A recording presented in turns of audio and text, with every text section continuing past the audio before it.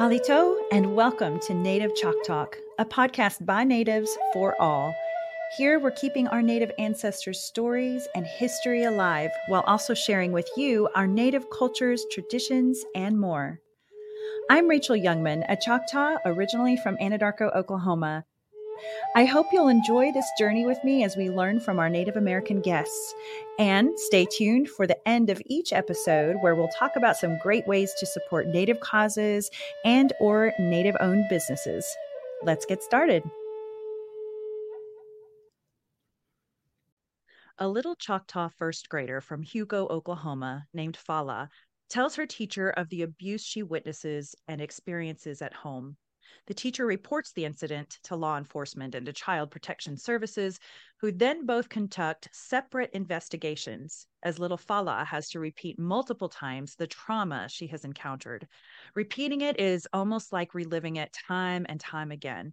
To make matters worse, the courage she once had to come forward to share about her terrifying world turns to fear as her family isn't prosecuted.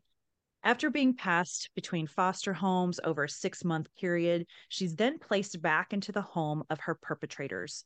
Not only does she not receive the emotional and psychological support she needs to work through her trauma and to begin to heal, she is victimized many times throughout her life. Fala turns to drugs at age 13 and shows signs of violence towards others, and so the cycle continues. Unfortunately, Fala's journey is similar to many others. There has to be a better way, and there is. Choctaw Nation's coordinated response to child maltreatment is not new. However, it is still somewhat rare. Today, we'll talk about how Choctaw Nation is taking the antiquated scenario of poor service coordination and tribal response to child maltreatment via their leading multidisciplinary team, which is the first tribal MDT in the state of Oklahoma. Listeners, I'd like to introduce you to Gina South and Kari Hurst from Choctaw Nation of Oklahoma. Ladies, welcome to Native Chalk Talk. Thank you. Yakoki. Yakoki. So a bit about you both. Gina M. South is Choctaw and is the Juvenile Division Chief and Assistant Prosecuting Attorney for the Choctaw Nation of Oklahoma. Mrs. South is a member of the Alabama Bar Association, the State Bar of Texas, and the Choctaw Nation Bar. Previously, she has served as a member of the Volunteer Lawyers Association of Alabama, the state director for the Alabama Network of Child Advocacy Centers, or ANCAC, a board member and trainer with the Native American Children's Alliance, and she is currently the newest member of the board for the Children's Advocacy Centers of Oklahoma. In every capacity, Mrs. South works to ensure the safety of children and to improve her community's response to child maltreatment. And Kari Hurst is the Choctaw Nation Multidisciplinary Team Coordinator with 10 years of experience in social services. We'll hear more about Kari's role in just a moment. So many of us haven't heard about the multidisciplinary teams, otherwise known as MDT. So tell us about the basics of MDT. So I think it's a really complicated name for a very simple thing. Basically, you have all of the professionals that would respond to abuse who are coming together in one place at one time, and they are reviewing that case of whatever it was that happened, whatever the crime was that a child was involved in somehow. Either they were a witness to a crime or they were involved in the crime. And initially, the very first thing that has to happen is that a crime is reported to the police. And so you're going to see law enforcement representatives, you'll see therapists, you'll see investigators, a forensic interviewer, sometimes medical professionals, social services. All of these people come together to decide what is the next step we need to take. And so the goals that we want to accomplish through the multidisciplinary team are that we want to reduce trauma, we want to promote successful legal intervention, like sometimes that's prosecution, and we want to ensure that the appropriate services are offered to the family and that we follow up with that case for that family. We don't want any cases to fall through the cracks. Absolutely. And just hearing that, much less what you listeners will hear throughout the rest of this episode, is that this is very different than the way Fala, in our example, was treated during her whole experience. And I know that it's not intentional to drag these kids through this terrible experience, but there is a better way. And I'm hoping that more and more tribes and, just our local law enforcement will kind of catch on to what y'all are doing here. It's pretty revolutionary in my mind, just because I've seen some of this stuff from what my mom used to do. So, Kari, what are the benefits? How are multidisciplinary teams helping? They are providing safer outcomes for communities. We respond in a culturally appropriate manner to reduce trauma to not only children, but families as well. And the hope is to build stronger families and to honor the legacy of Native people. The culturally appropriate manner, can you give us some examples about what that might mean? Culture is going to come into play. I mean, I believe culture is all throughout all of it, but two very specific times. And the first would be during the investigation stage. And sometimes very deeply acculturated Native people will have a somewhat different lifestyle than the people around them. And that's typically for cultural reasons. For example, you will often see in a Native household multiple generations under one roof. And during the investigation stage, the way this is reflected back to us is that in the prosecution office, we receive a report from a police officer, and it might say a number of people live in the home, or it might say, specify that various relatives come and go from the home at multiple times. And the way that that's written will vary or can vary. If someone understands Native culture and understands that multiple generations live together in one household, then they're going to be more careful with how they present that in the investigation stage. And they'll explain the grandmother, grandfather, the cousin, other relatives are living in the home. Whereas a lot of times during investigations into drug situations, they'll talk about just a lot of strangers live here, different people, and they don't have all the names of all of the people who live there. So that's one stage where it would be important in investigation.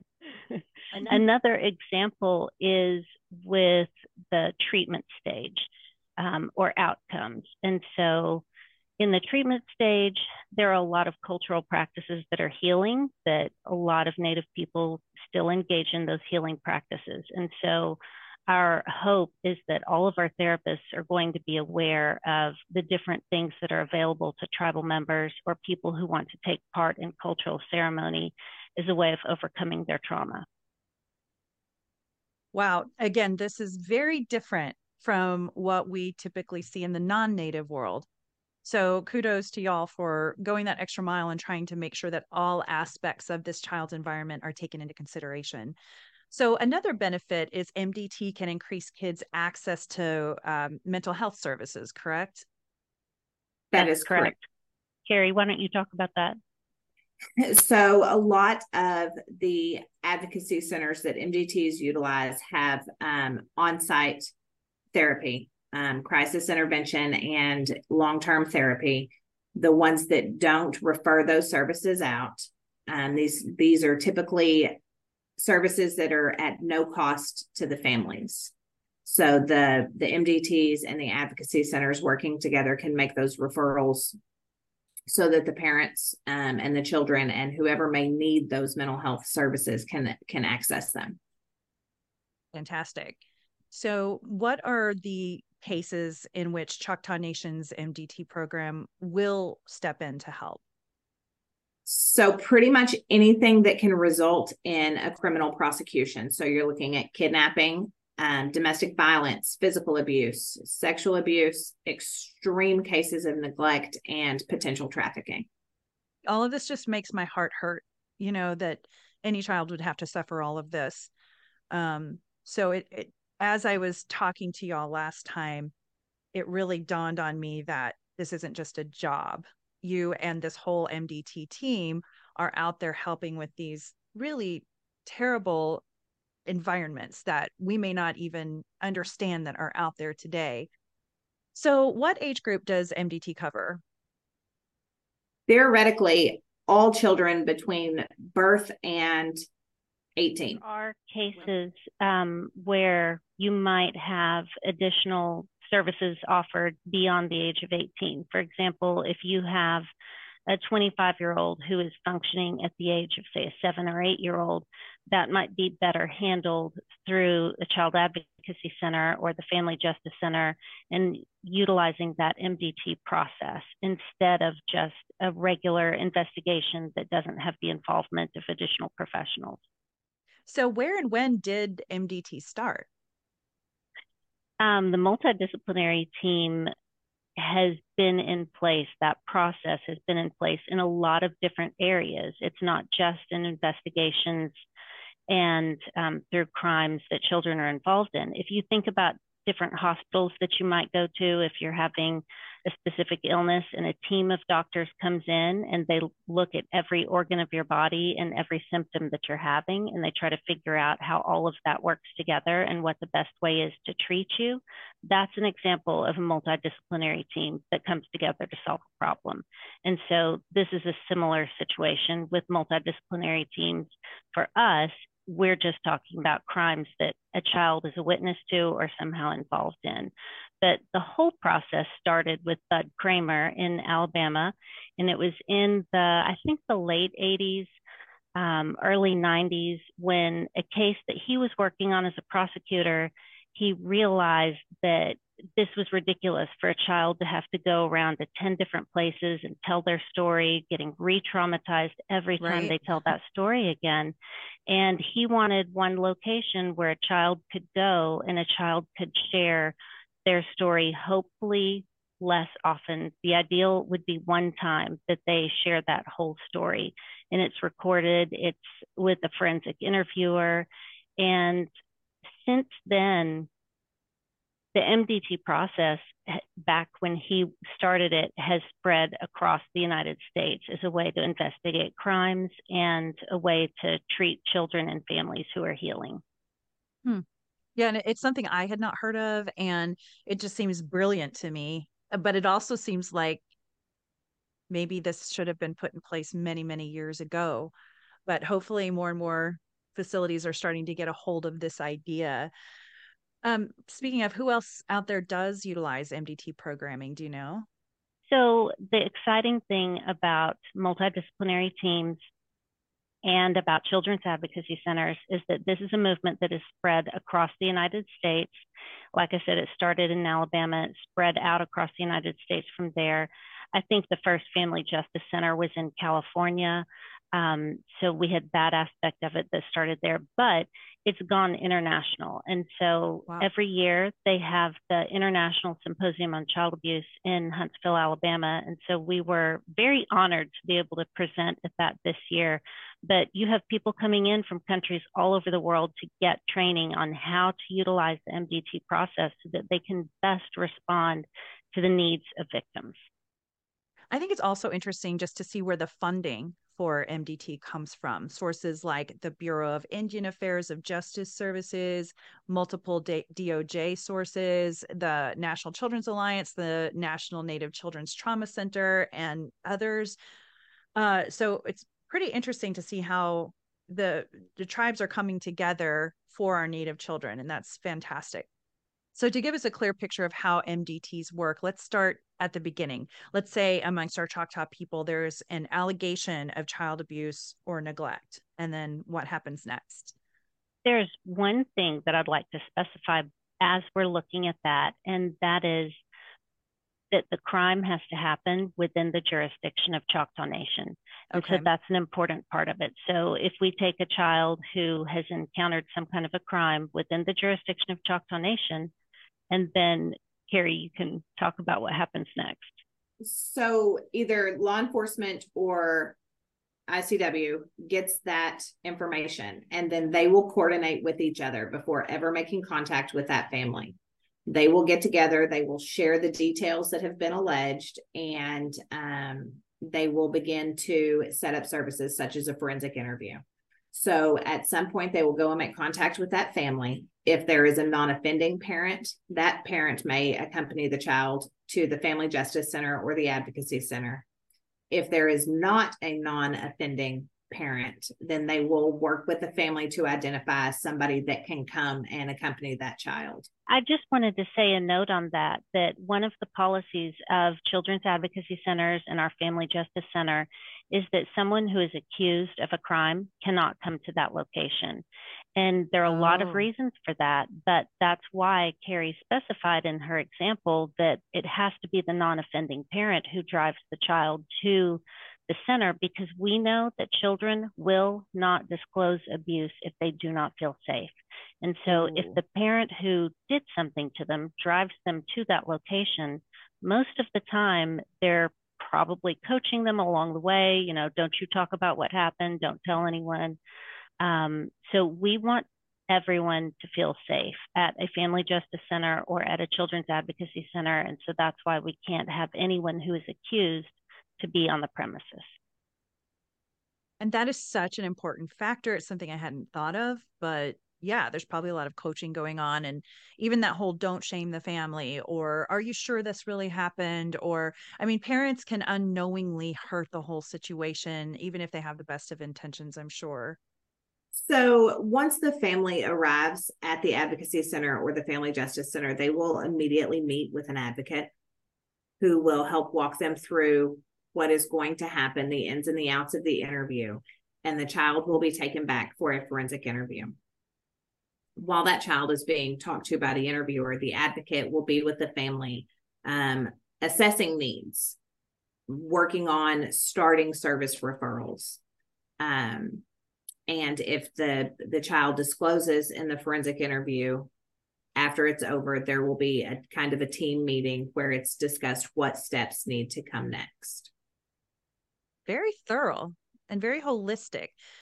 I remember you're telling me, Gina, that at one point you noticed there were all these separate parts, people with expertise that were helping a child, but a person may not have known how to navigate that system. And one of my takeaways while learning about MDT was that it seems there's a more holistic approach to helping the child and the family. So explain that further to us.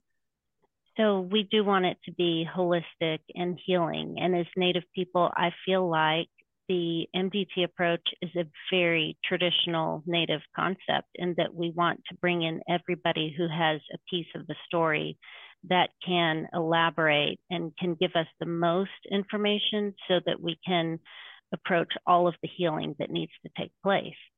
I think that it's really an approach that if people utilize it, and sometimes people don't utilize it, but if they do, then they can achieve a lot of healing and have a better outcome from being a victim of a crime. And I'll say that being a victim of a crime is a terrible experience. Anyone who has ever been victimized in any way knows. And if you just think about a situation maybe where your windows are hit out on your car or something like that, and the first thing you have to do is call the police. And then you're going to have to make sure you've got insurance and make sure that that's covered. And then you have to start making phone calls. And it takes time out of your work schedule when you're a victim, that you lose time at work. And it takes time out of your bank account because you're having to pay for copays and doctor bills and all of the things that go along with being a victim, that nobody signs up to be a victim. Nobody asks for it. It's something that unfortunately happens in the world that we live in. Anyone is at risk of becoming a victim. And so we don't want to treat our victims as though they are the ones who are criminals, but oftentimes that is what happens. What we want to do is do that differently and help them have everything they need, all the information in one place so that they can get all of that information and make being a victim a little bit easier. This is a job, but it's so much more than a job, right? I mean, the fact that you're doing this great work for these kids and these families too, because the families are sometimes victims as well. And I know that you've talked before about how there are reps from law enforcement, medical representation, prosecution, behavioral health, forensic interviews, therapists, and victims advocates, and many more. But I wanted to learn more about victims advocates. Tell us about that. So a victims advocate should provide support to the victim and the family at every turn. Okay. So it should start the moment they begin their MDT involvement. That victim advocate, like I said, should be assessing needs. Is this family food secure? Do they have rent money next month? Do we have birth certificates and CDIB cards, travel membership? So while they're working through the issues at hand, they will also help to address those needs and to make service referrals for anything that the family may need. In addition, when this case is prosecuted, they will be with that family through every prosecutor meeting, every hearing. They will attend court with the families. That will be their one constant in a world that's kind of unsure sometimes. Right. God bless those victim advocates. So, Kari, your role really is multifaceted. I see you as sort of a hub among all these different moving parts. Explain what your world looks like when it comes to all of these facets. My world looks different every day. So not only do I coordinate and provide service and support to Choctaw Nation departments, I also am the coordinator for those departments and their state counterparts. So I coordinate a lot between our law enforcement and DHS. I assist with all the coordinations between our law enforcement and the children's advocacy centers. I am always available to problem solve, troubleshoot, bring a different perspective to whatever the difficulty or complication may be, and to always assist whoever may need help with assistance in locating additional services for the families. So how many hours of sleep do you get? Do you get sleep? Are you on your phone 24/7? I am on my phone a lot. I bet Kari you works are. really hard. She's one of our Kari. hardest workers. God bless you. Yeah, that sounds like a lot. And seriously though, are you getting calls like at 8 o'clock at night and that kind of thing, or no? If I'm getting a call that late at night, there's an emergency and there's a reason to call me. My team is very respectful of my time at home with my family. Good. And so if there is an emergency, then they know they can, like if something has to happen right now, they can reach out to me. If it can wait till in the morning, they typically will choose that route. But I do try to be as available as I can. Wow. So when it's vacation time, I hope you really do put it all away and do your thing. Everybody needs to be rejuvenated, especially when you're doing such important work. So since prosecution is part of this process, Choctaw Nation has criminal jurisdiction, and we also have law enforcement to back up that jurisdiction, correct?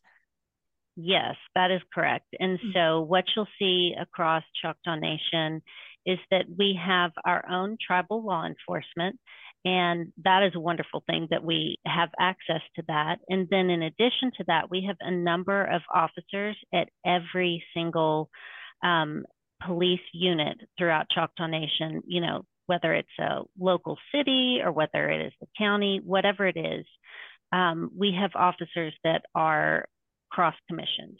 And so when an officer is cross-commissioned, it means they can act as though they are tribal police. Oh, okay. So we're in the Choctaw districts, and a non-native or non-Choctaw citizen is a policeman, and he can kind of bridge that gap where needed. Is that how it works?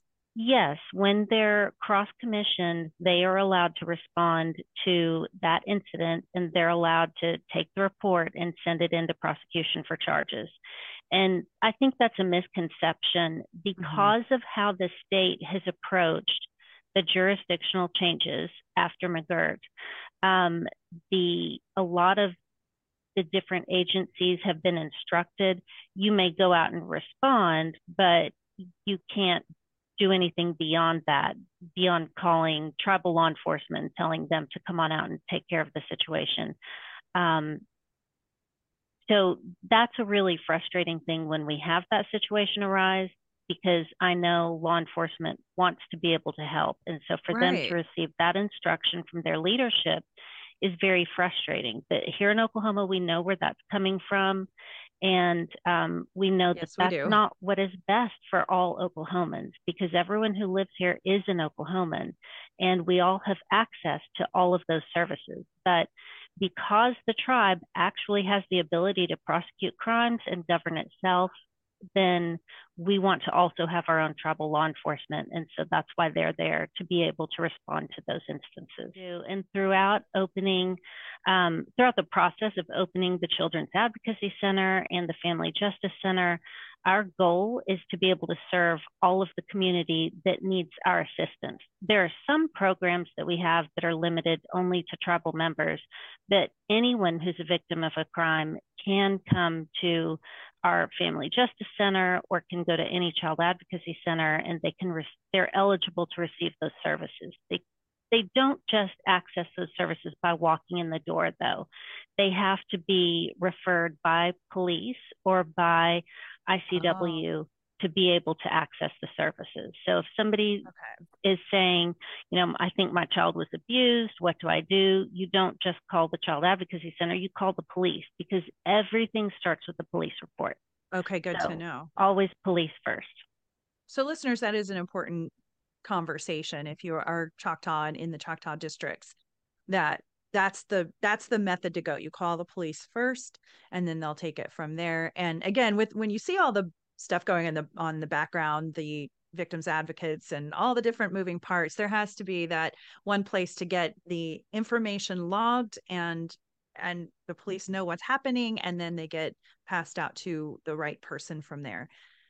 So I've talked in this podcast multiple times about McGirt versus Oklahoma. You mentioned that earlier as well, Gina, in which a case was taken to the Supreme Court. Mr. McGirt had committed a crime on Native land and was tried by the state of Oklahoma. But due to the original laws that had never been carried out, not just in this case, Mr. McGirt should have been tried in federal and not state court. The Supreme Court decision was a game changer, ensuring that American Indians would be tried on a federal level. But little did I know, the Sizemore decision was actually the major game changer here. That's Sizemore as in Devin Warren Sizemore, by the way. So Gina, tell us more about the Sizemore case and what it had to do with our tribal jurisdiction. Well, Sizemore was the one for Choctaw Nation, and that was the case that we were waiting for and that we needed in order for us to be able to exercise our jurisdiction. Because after McGirt came down and we saw how it was applied, and that it was going to state to all the leaders of Oklahoma, okay, this tribe is allowed to prosecute crimes. They have tribal sovereignty. They are allowed to govern themselves, and they can act as a true government in prosecuting crimes. And so Sizemore was very similar in that it said the boundaries of Choctaw Nation were never disestablished, meaning the boundaries of Choctaw Nation were in place as to those jurisdictional lines where we can prosecute crimes within Choctaw Nation. And that's really what Sizemore did, is that it was specific to Choctaw Nation, and it gave us the ability. Well, we always had the ability, but Oklahoma exercised that ability in place of the tribes doing it. And so what the Supreme Court decision said was that tribes, you actually are supposed to be prosecuting these crimes, and we want to give you the right to be able to do that. So again, that was, I knew very little about Sizemore and how it actually, for us, that's the Choctaw side of things. And I think everybody knows about McGirt, but this was good education for me and probably for some others. So thanks for sharing about that. So the tribe's legal departments have been drinking from a fire hose since then. So tell us about the aftermath of that decision. So the only way I can tell you about the aftermath is to tell you about the days before. That they were days that were filled with us creating lists and calling around to different agencies and finding out who hadn't been prosecuted yet, or what were the cases that were likely going to come to us. And then the morning that decision came out as to Sizemore, it was like somebody blew a trumpet and said go, and everyone took off running. We had boxes and boxes of cases that were suddenly turned over to us and sent to us. And because we had gathered as much information as we could, we were able on that first day to go ahead and start filing in the Choctaw Nation District Court cases that were eligible for prosecution through Choctaw Nation. And so it was really important to us that there was no gap in services for people, and that there wasn't going to be any situation where it was a criminal free-for-all, where you could go to Indian country and start committing crimes, or that all of the people who were Native were suddenly let out of prison, even if they're dangerous. You know, we took measures that could be taken to make sure everyone was going to be as safe as possible. I just had to raise my hand on that one because I've heard that before too. I've seen it on Facebook and even in, you know, some upper leadership folks saying that that is the case, that all these people went free and were let out of jail. And that's not the case at all. So I'm glad you're clearing that up for us as well.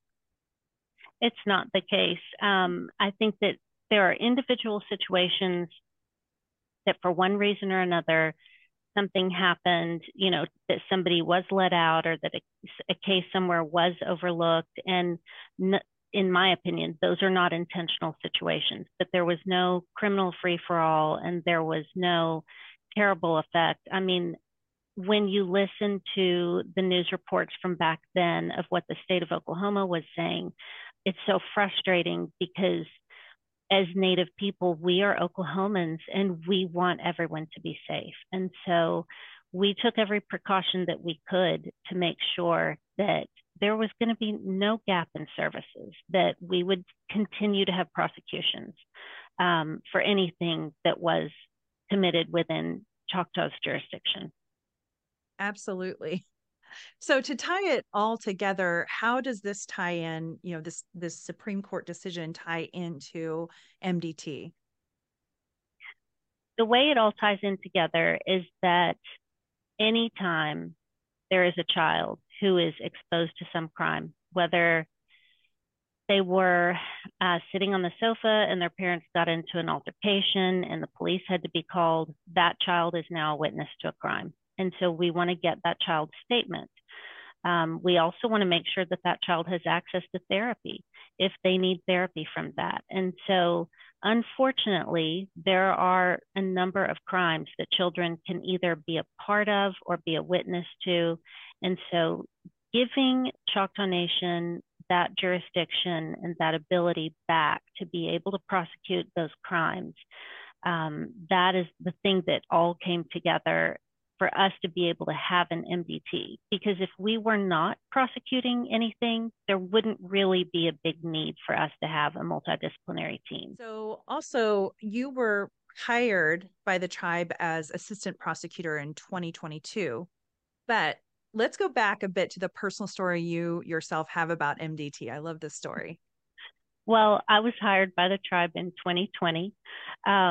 So that is about the time that all of the cases started coming through. So the tribe initially put out a request. They knew they would need more prosecutors. So I had been watching, since I'm Choctaw and I lived in the area, I'd been watching to see when jobs were posted. So I was so excited when I saw that one came open. But it was during probably my first month, I overheard this conversation in the hall between some of our upper level management. And they were saying, well, you know, these crimes happen, our code states that we do have to have a multidisciplinary team in place to investigate the crime.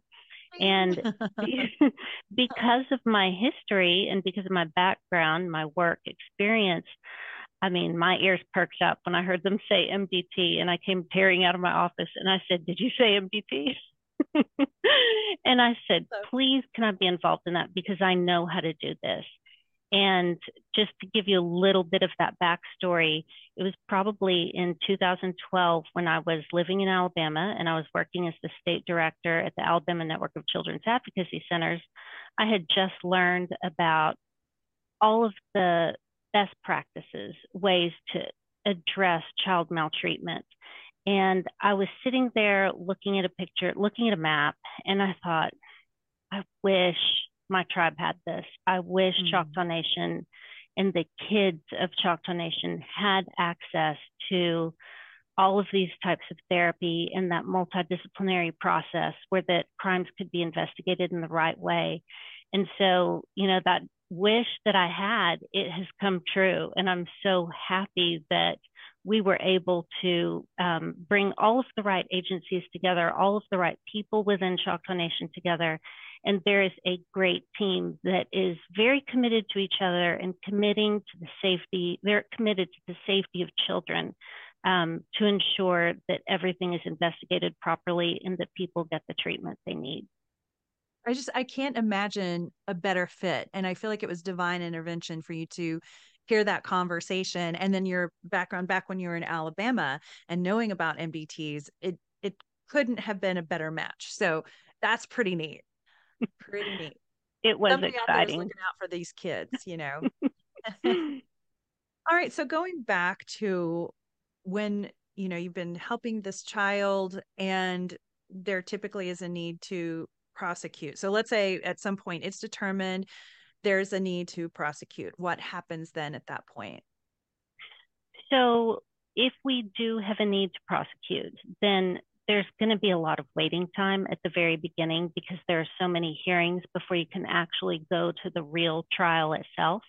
Like there are preliminary hearings, there are it's a long process. And so before a case is prosecuted, you'll probably have, if you're the victim or if a child is the victim, they'll be contacted by their victim advocate and notified of any court dates that are coming up, or they can call the victim advocate and find out what court dates are coming up. And they can also call their victim advocate and find out about the Crime Victims Compensation Fund, and they can get that phone number so that they can file to be compensated for expenses they've had as a victim, or anything that they, like if they miss time from work, then, and they can prove that, then they can be reimbursed for those things, those extra costs that are associated with being a victim.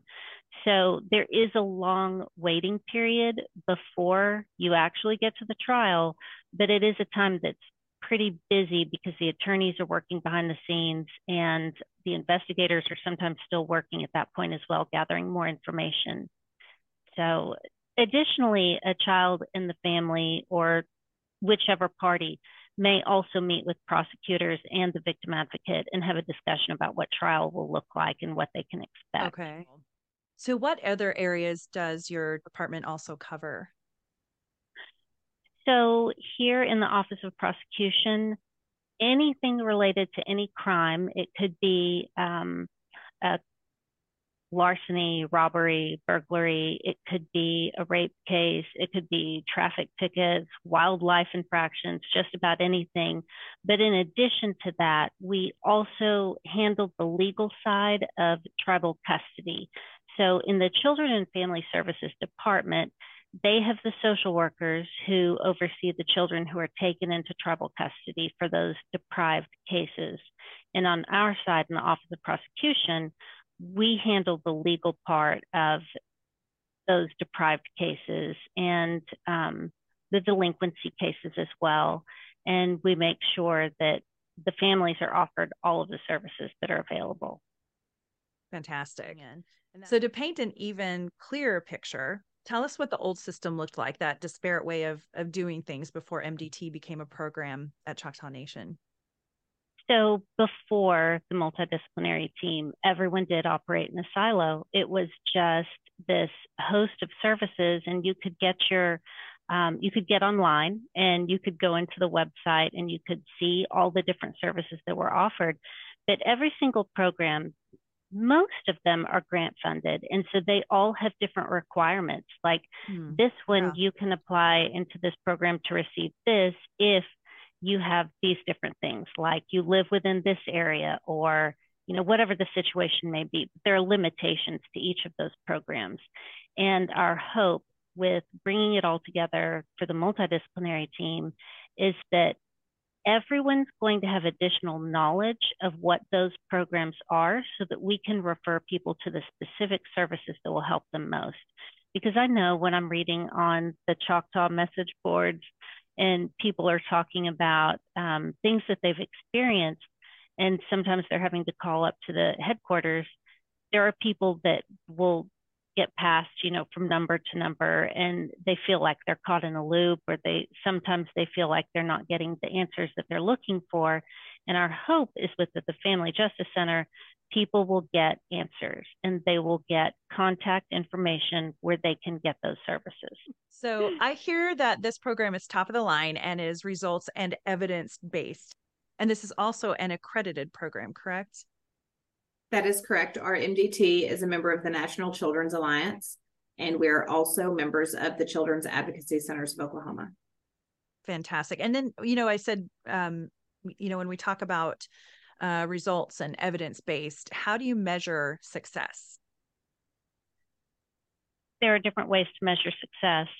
And I'm going to give you an overall answer that is, I look to the 7th generation principle, that our actions today, are they making a difference for the 7th generation? Because each one of us is more connected to the other generations that are before and after us than we realize. If you put yourself in the middle, you can think 3 generations back, and you might know the names of some of those great-grandparents. And then if you think of yourself again and think 3 generations forward, that's not that far into the future. That's relatively close. And so that's an expanse of 7 generations that are touched by one person's actions or by the 7th generation prior to them. And so we want the actions that we're taking to make a difference and have a benefit into the 7th generation, because we're always thinking about one of our most valuable assets as a tribe. The first is our elderly, and the second is our children. And the elderly are the greatest asset because they're the keepers of our history. And our children are also our greatest asset because they're the keepers of our future. And so we want to prepare the future for them and set systems into place that will be able to serve them for years to come. So thinking about the bigger picture and not just the right here and now. And you have over a year's worth of data at this point, I would think, since you opened in April of 2022, correct? We do. And I got some statistics pulled, and I can send those to you so that you can post those as part of it. Okay. But it is very interesting to see all of the crimes that we've been able to file charges on and that we've been able to work towards a prosecution. So that's exciting that we are helping achieve justice for people. Yeah. And speaking of justice, why don't you share some of those success stories you've experienced thus far? So we had a teenager who made an outcry of abuse.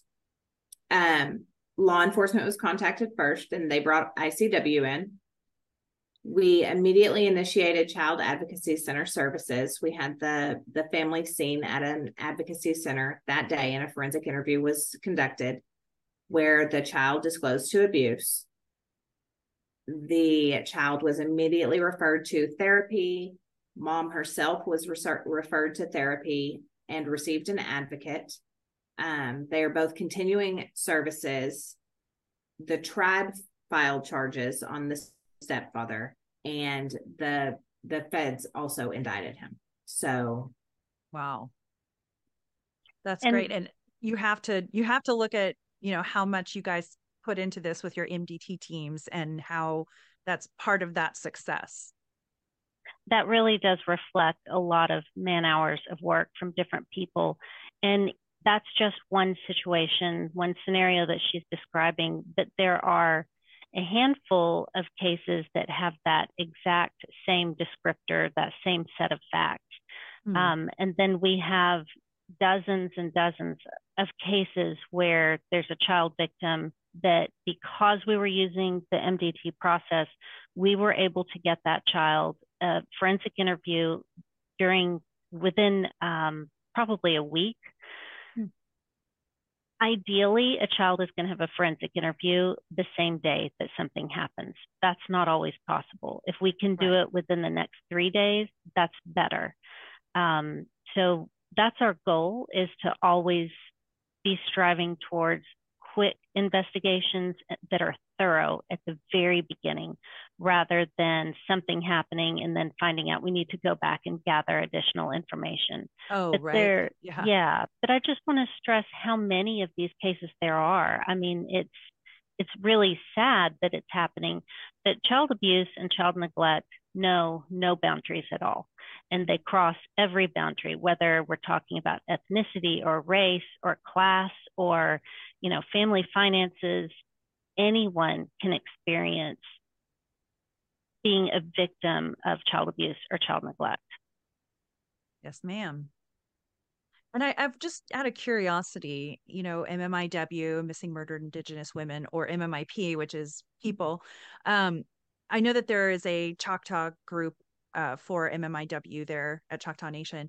Do you tie in with them at all? Like So I've young women or anything like that? Yes, I follow them on Facebook. I stay current with what's going on. I've tried to make it to several of the meetings, but it was usually during some of our court hearings that I had to appear for. Yeah. But I'm so thankful that we have this group of women that are coming together and speaking up, because that's how change is made, is by Native women coming together and talking about a problem and saying we have to address this issue. And so our office participates in the MMIW days that we have here at headquarters. And we do everything that we can to support that mission, because it's something that we really feel strongly about and we believe in. And on the practical side of things, we are the ones who are handling those cases. So if we have a child in custody, whether they're a delinquent or whether they're a deprived child, if that child runs away from the location where they are, then that child becomes that statistic of MMIP or MMIW. And so we want to make sure that we get them back as quick as we can so that they don't remain a statistic. So that's what we're always trying to make sure that we prevent those things from happening when it's possible, but that we have a quick response when it does happen. Absolutely. What I'm about to talk about next can be a bit of a sensitive topic. Do you feel that there are sometimes more challenges about being Native when it comes to these kids that are needing help? Absolutely, I do. I think that being Native, it's a beautiful thing that adds so much benefit and structure and context to my life, that I'm so thankful that this is who I am and that this is the family that I was born into. We don't get to pick that, but it makes me sad for the situations where I'll hear someone say, well, we called 911 and they asked us if we were Native, and if we were, they weren't going to come out and help us. And that is tragic, because everyone who's in Oklahoma and part of the state deserves to be able to access a 911 phone call. And those situations are rare that I hear about, but I know that there are preconceived notions and, judgments and generalities that people will assume about Native people that affect how they write their reports or will affect how they view a situation. And so I think that being Native, while it is wonderful and a blessing, and I'm so very thankful for it, I think that there are extra hurdles that we have to jump because of those misconceptions that people have. The other part of it is really that jurisdictional component where people aren't wanting to provide all of the services that could be provided. I do think it's important to remember, throughout history, tribes have not always been able to agree on what is best or what the best path is for everyone. Each tribe individually makes those decisions. And so that's why you'll see, the Cherokee or the Chickasaw, they're going to handle their approach to their jurisdiction in a different way. And those other smaller tribes, they may not even have a jurisdictional base that they can operate from. And so it makes people, I think, puts them in a confusing situation when they're trying to decide, well, does my tribe even have jurisdiction? What land am I on? It matters where that crime takes place. And you want someone to respond if you're a victim. And so that's what we're trying to do here at Choctaw Nation. Just because we've chosen to go ahead and exercise our criminal jurisdiction and our sovereignty and our ability to prosecute doesn't mean that every single tribe in Oklahoma is doing the same thing. Very true. And I think what is beautiful about this is that many tribes over the years, it's been passed down to not talk, don't speak your language, don't share about your anything having to do with the tribe, whether it's the culture or much less something terrible like maybe there's incest going on among a certain family, or whatever the case is. And for Choctaw people to be able to go to Choctaw Nation and get the help they need and not have to feel like, yeah, they can make that 911 call, but from there they'll be taken care of by their own tribe. I think that it's so important as a tribe. We're the extended family of each other. And so it's so important as a tribe for us to actually come together and assist those members of us who are hurting and who need help. That's a very native traditional concept, and it's something we should still be doing today. Agreed. But when I think about the people that are doing the jobs in MDT, I cannot even imagine how hard it is, what these experts and these people who are helping the kids do. This can't be an easy job. I mean, you kind of have to play gentle and loving, and yet on the other hand, you got to stand up for what's right. You got to help the kids, but prosecute the people, the perpetrators. So what challenges do you think they face when it comes to helping these kids?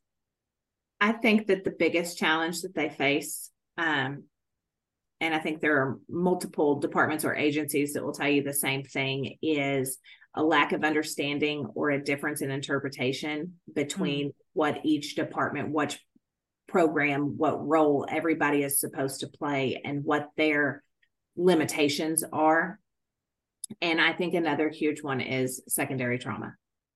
So these social workers, these law enforcement agents, the prosecutors, even reading the reports, the advocates, most of them have families at home. You run into a family that reminds you of your own. You see people in their absolute worst moments of life, and you have to remain stoic and make decisions for that family. And so that takes a toll on your own well-being and your own mental health. Mm-hmm. Absolutely. And even the strongest of people who maybe have been to therapy themselves will still have a day where it's got to get to them after a while. So really appreciate those folks and what they're doing. So what's next for this program? The Ani Family Justice Center in Durant will open fall of 2023. Yay! We are close, and we are working hard and diligently every single day to make that happen as quickly as possible. The Ani House Child Advocacy Center in Hugo will open late 2023, possibly early 2024. And so we will have 2 sites where tribal members, where all children actually can access these kinds of services. That's fantastic. Well, and speaking of, who is eligible? We talked a little bit about this earlier. Who is eligible to be helped by Choctaw Nation's MDT program? So it gets a little funny with jurisdictional things. However, I am a firm believer in we turn no child away. So there may be some additional coordination that needs to be handled if it is a non-native family. Okay. But being non-native will not disqualify anyone from our services. That's amazing. Choctaw Nation doing big things. We want to be those good partners. That's right. Definitely. So switching gears just a little bit. Now, I can't help but ask this question, Gina. What interesting stories do you have to share with us about your own ancestors? Well, I'm so very proud of my Choctaw ancestors. I can trace back to William and Lily Monroe, who lived in Mississippi, and they were the ones that came over.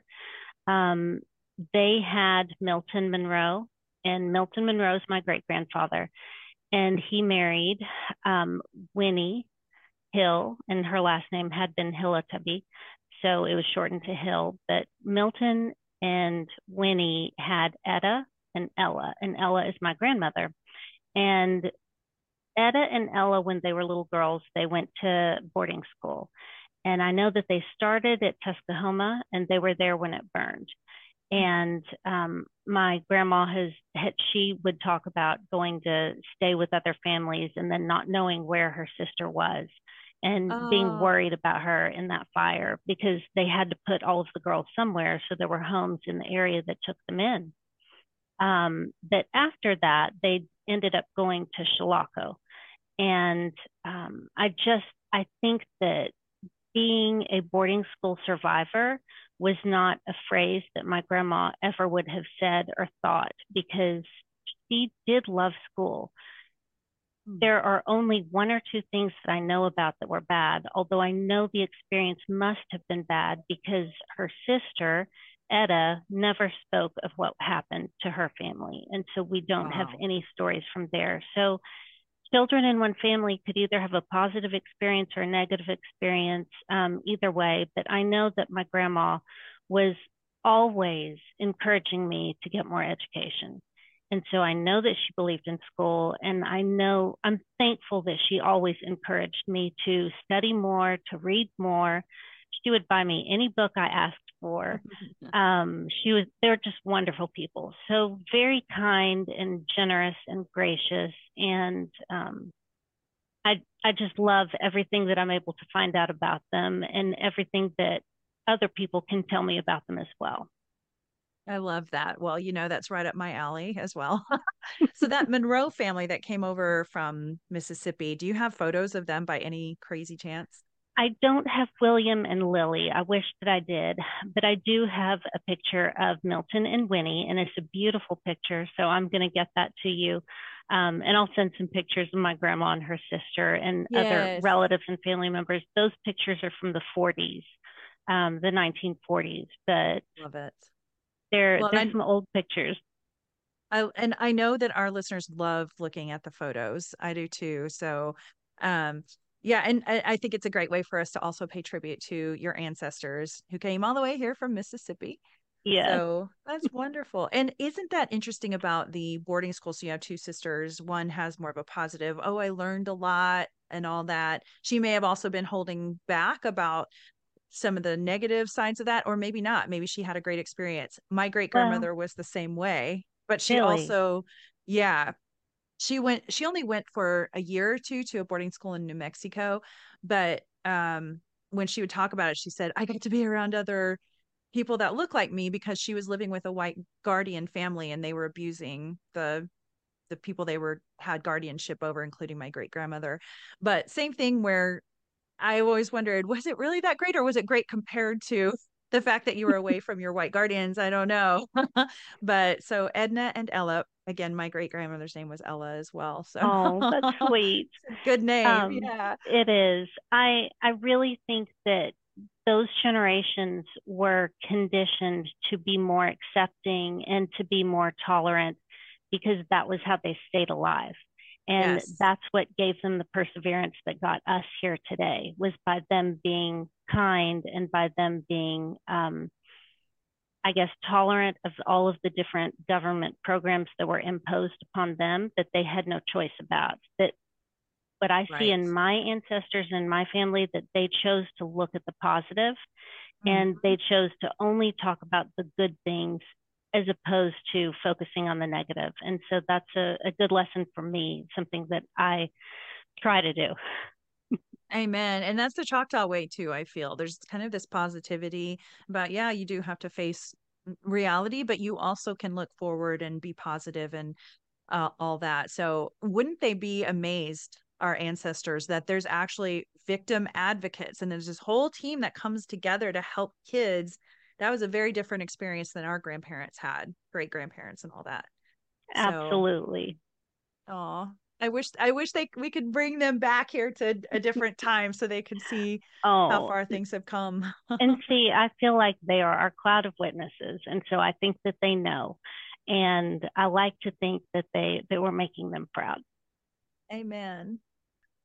Well, I'd also like to mention a shameless plug about the ribbon skirts that you make, Gina. Tell us how people can see the good work you do and purchase your skirts. Thank you for mentioning that. I appreciate it. I have a site on Instagram, and it's called Ayukli Yunish, beautiful buffalo. Buffaloes are my favorite animal because they protect their young. They come together in a circle when they're threatened, and they surround the younger and the more innocent ones of the tribe, of the group. And I believe that as a tribe, we should be that same way. But so Beautiful Buffalo is the name of it, Ayukla Yunish. And I will give you the link to the Instagram where people can go and click on that and see the different skirts that I've made so they can see an example of my work. But they can also look for me at the Labor Day Festival. I'll have a booth in the Arts and Crafts Center, and that's where I'll be selling most of my work. So right now I'm not taking orders because I'm only sewing for the Labor Day Festival, trying to get ready. Oh man, your fingers must be sore. I'm excited. That's wonderful. I recently saw a department that had every female had a ribbon skirt on, and I wondered if maybe someone bought some from you there at Choctaw Nation. I can't remember what department it was. Well, I'll tell you, our department has done that. And we did that 2 years ago for Child Abuse Awareness Month. And so we all made ribbon skirts and I taught everybody how. And it was just a fun time for us all to get together and make those. And then we got some good pictures of our group afterwards. So that was really a special thing for us to do together. And I did want to say that my love for sewing and for anything related to a craft, I know that it comes from my Native family. And I know it comes from my grandma. She loved to draw. She taught me how to sew. She taught me how to knit, crochet, cross stitch, embroider, all of those things that I know she learned at Indian school. And I know that she was able to pass down that knowledge to me. I'm very thankful for that because I know that they taught them really good sewing skills. Oh my goodness. I didn't even think about that. What you're doing today is passed down from something that she learned when she was in a Native boarding school. That's right. That's amazing. Well, I can't wait to see your ribbon skirts. So I will be sure to stop by your booth and check them out and see if I can grab me one. I will look for you. That would be wonderful. So the work you guys are doing is truly God's work. Who knows how many lives you've touched beyond even the victims themselves. And when victims reach out and are advocated for and their tribe protects and stands up for them, there's a greater chance for healing and for the circle of historical trauma to finally be broken. So thanks for all you're doing. So before we go, Gina, are there any words of wisdom you'd like to share with our listeners? So I want to say something that I think that my ancestors would have said, and that is to love God and love others, work hard, do good, be compassionate and loving, accepting of all people, and make the world a better place. I love that. Definitely will take that to heart.